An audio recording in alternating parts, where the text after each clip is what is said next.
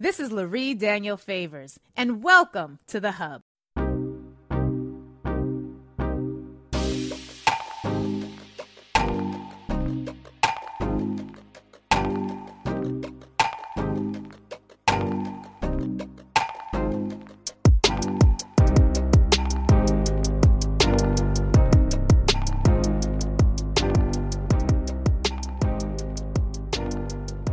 I'm really excited about this conversation with my next guest, Naveed Shah, Political Director of Common Defense.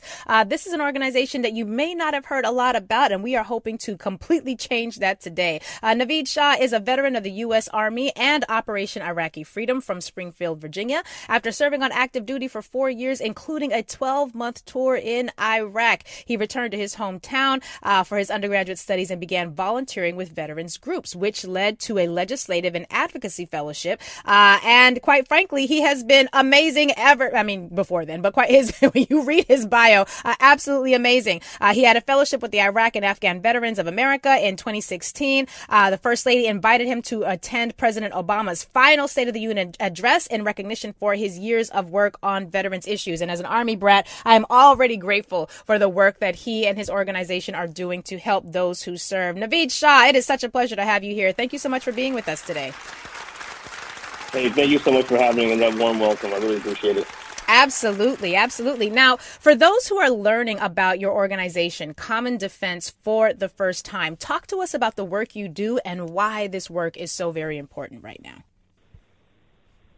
So Common Defense really started in 2016, actually, as Veterans Against Trump. And after the 2016 election, the founders realized that this was not just a flash in the pan. This had to be a sustained movement for at least the next 4 years.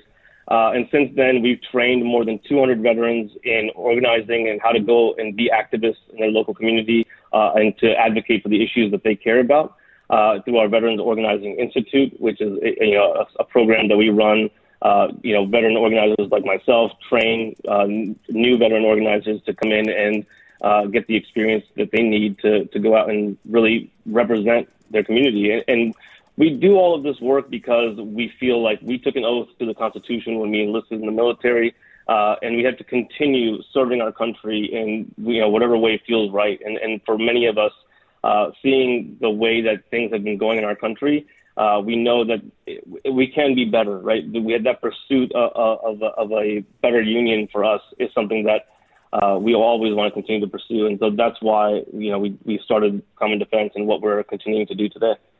The idea of training veterans to be organizers, it does my organizer heart really a lot of good. I gotta be honest with you, because there's this weird thing I think that happens for people who are not either enlisted themselves or who are not a dependent or someone who is serving, is we kind of pigeonhole service members in this weird little box when it comes to politics. And it's like, well, your service is sort of by default a political act, and we don't often think about who our soldiers are outside of their service. And so the idea of soldiers having political leanings, when Veterans Against Trump first formed, I heard the day, but I said, whoa, now that's something, because it's an amazing thing to be able to see veterans and soldiers outside of sort of these narrow boxes that we put them in.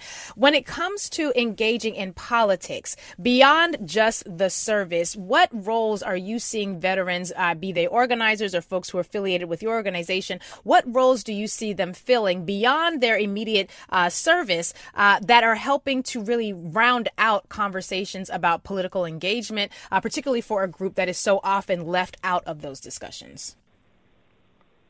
Yeah, so let me back up a second, and to your earlier point that, people do have a certain idea of what a veteran is or who a veteran is in their mind, right? And it's usually not people like me, people named Naveed, right, are usually not the first type of veterans that you think of.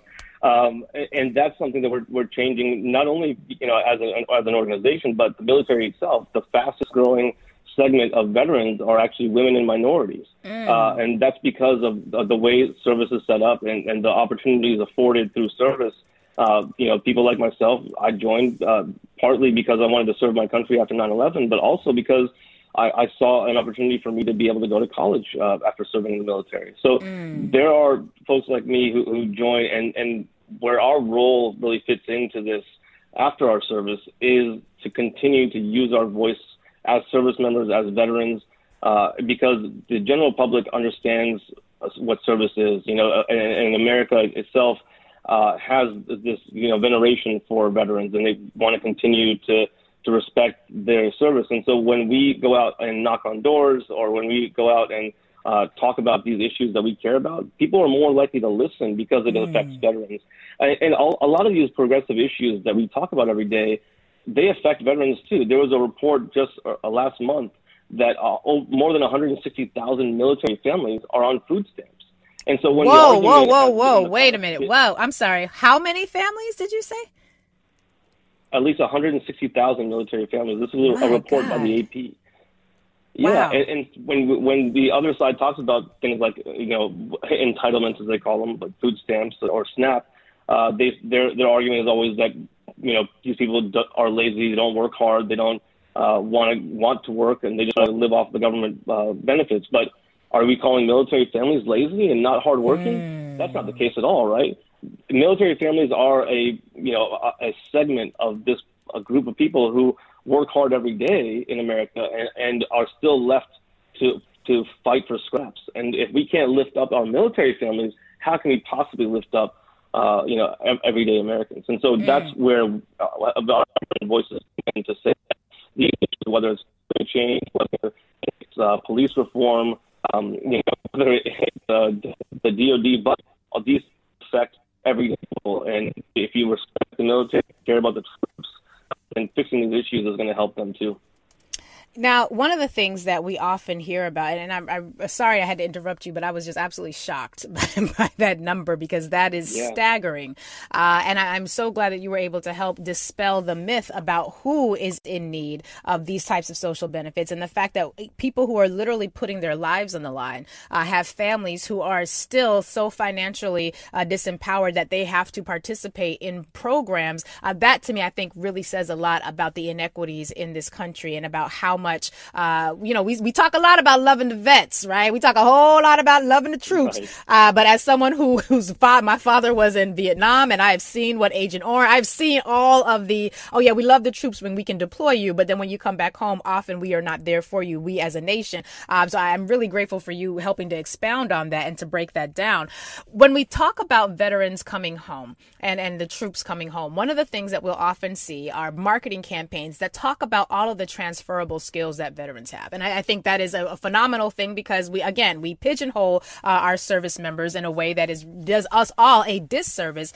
Talk to us about the skills that veterans bring to the organizing space when it comes to things like fighting for voting rights, fighting for equity, and fighting for a better nation. How does the training that you receive as a service member better prepare you to engage in the organizing work that your organization, Common Defense, is so committed to? The biggest transferable skill for every veteran, whether they were an infantryman or whether they were a Black Hawk pilot or like myself, I was a public affairs specialist, right? The biggest thing that translates for us is leadership, is being able to come in, walk into a room and kind of take charge, honestly. And a lot of times organizing is about being able to present your ideas in a clear, thoughtful, and decisive way. I feel like a lot of times where political movements get lost is they lack the leadership, and so we kind of saw that happen. If you remember way back with Occupy Wall Street, that was a political movement that had steam, that had grassroots power, had a lot of great ideas, but because it lacked the leadership, it kind of fizzled out.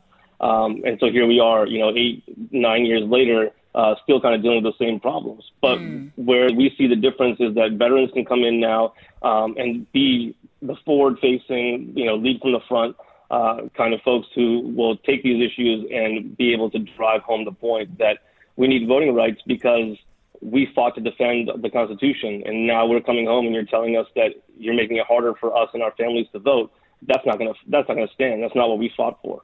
And what reception are you receiving? I know that people tend to be more open, as you said, when it's a veteran talking to you, people, say they love the troops and people tend to be more receptive. But when it comes to concretizing your advocacy in the realm of voting rights, are you finding that is also well received, particularly when it's coming out of the mouth of someone who has served?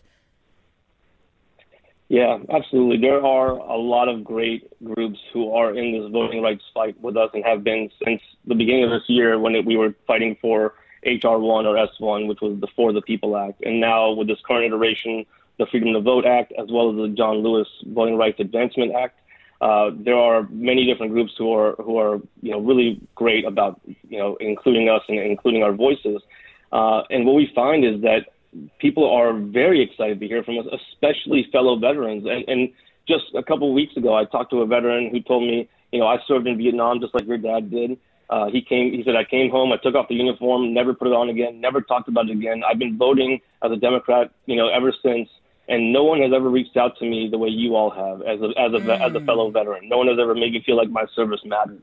Right. And that's what happens a lot of times with folks, especially previous generations. We don't realize how lucky we actually are in my generation of the post 9/11 veterans that America does care and America does kind of hold us to a higher standard, because when Vietnam vets came home, they were spit on, right? And that's right. And that's not. I understand why that kind of stuff happened, because the Vietnam War, obviously, just like Iraq, in many ways, was not a just war, but it's not the fault of the service members who, in many cases, were just doing what they had to do.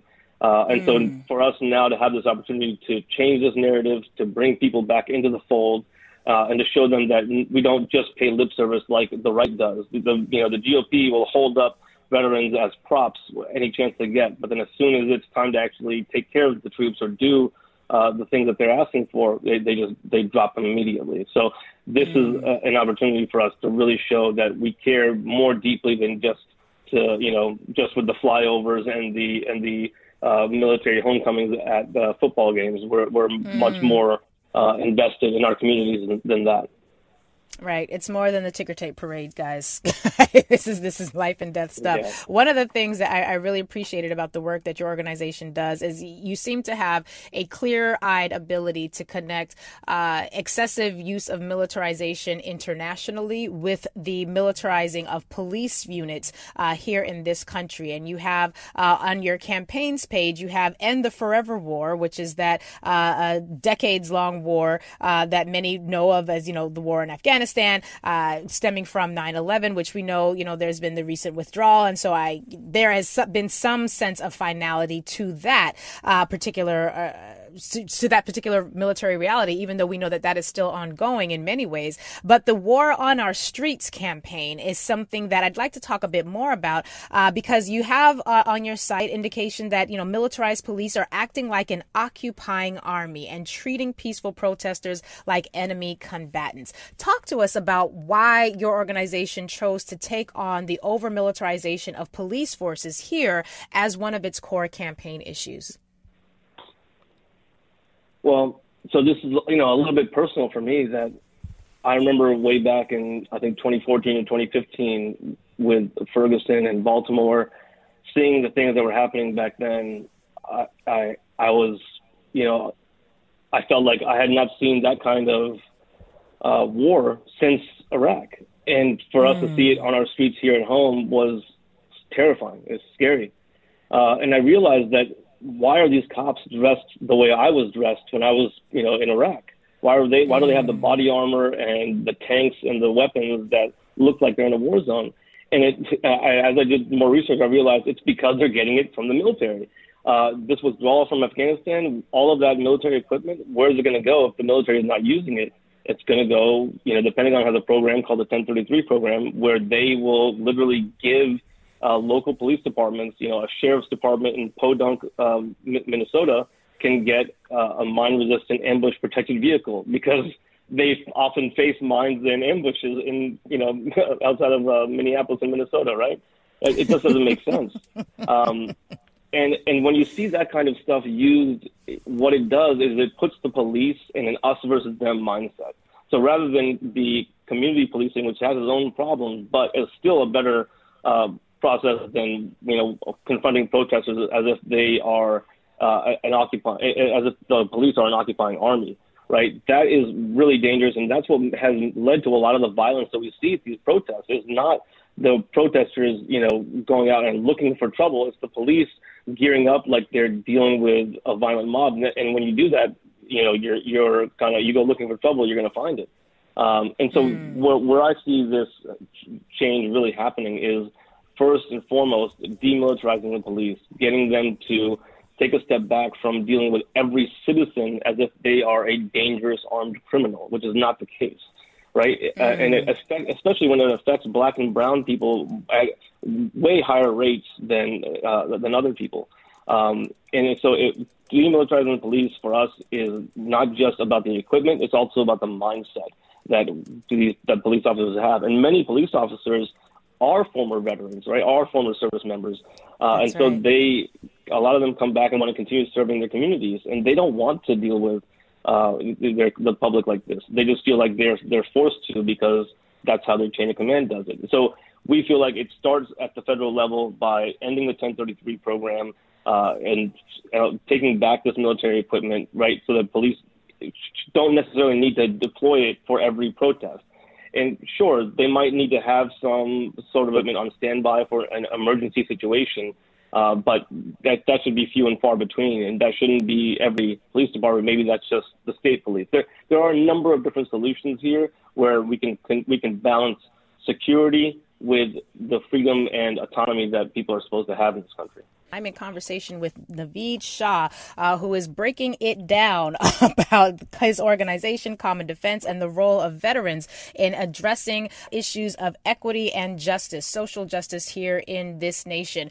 Now, Naveed, one of the things that we have seen a lot, and in particular with regards to policing and the connection between police and the military, there has been a number of reports, most importantly, reports coming from the FBI that talks about police forces and military forces being breeding grounds or spaces where white nationalists and people who have white supremacist inclinations are able to secure the training that they need in order to carry out other forms of violent acts against people of color, communities that they have otherized. What are your thoughts on how our government should be addressing this issue within the military and, by extension, the police forces, where we are seeing that sort of hyper-militarization and that bringing home of the occupation mindset into local American communities?